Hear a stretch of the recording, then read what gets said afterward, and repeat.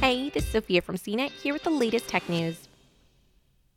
On Thursday, Amazon shuttered its French warehouses following a court ruling that it had to limit deliveries to products in food, medicine, and hygienic categories due to inadequate coronavirus protections at its warehouses.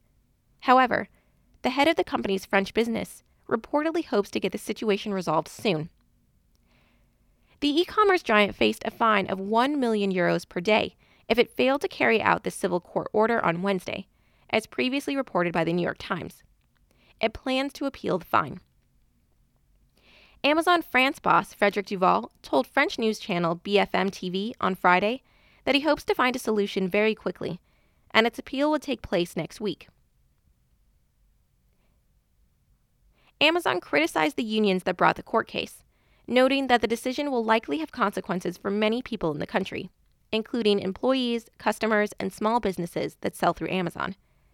It deemed the punitive fine too high to ignore, and the warehouse workers will be asked to stay home during the closure.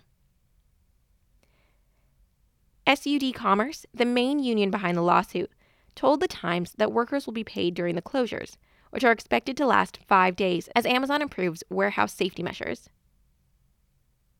In recent days, Amazon fired 3 workers in the United States who criticized warehouse conditions during the global pandemic. For more of the latest tech news, visit cnet.com.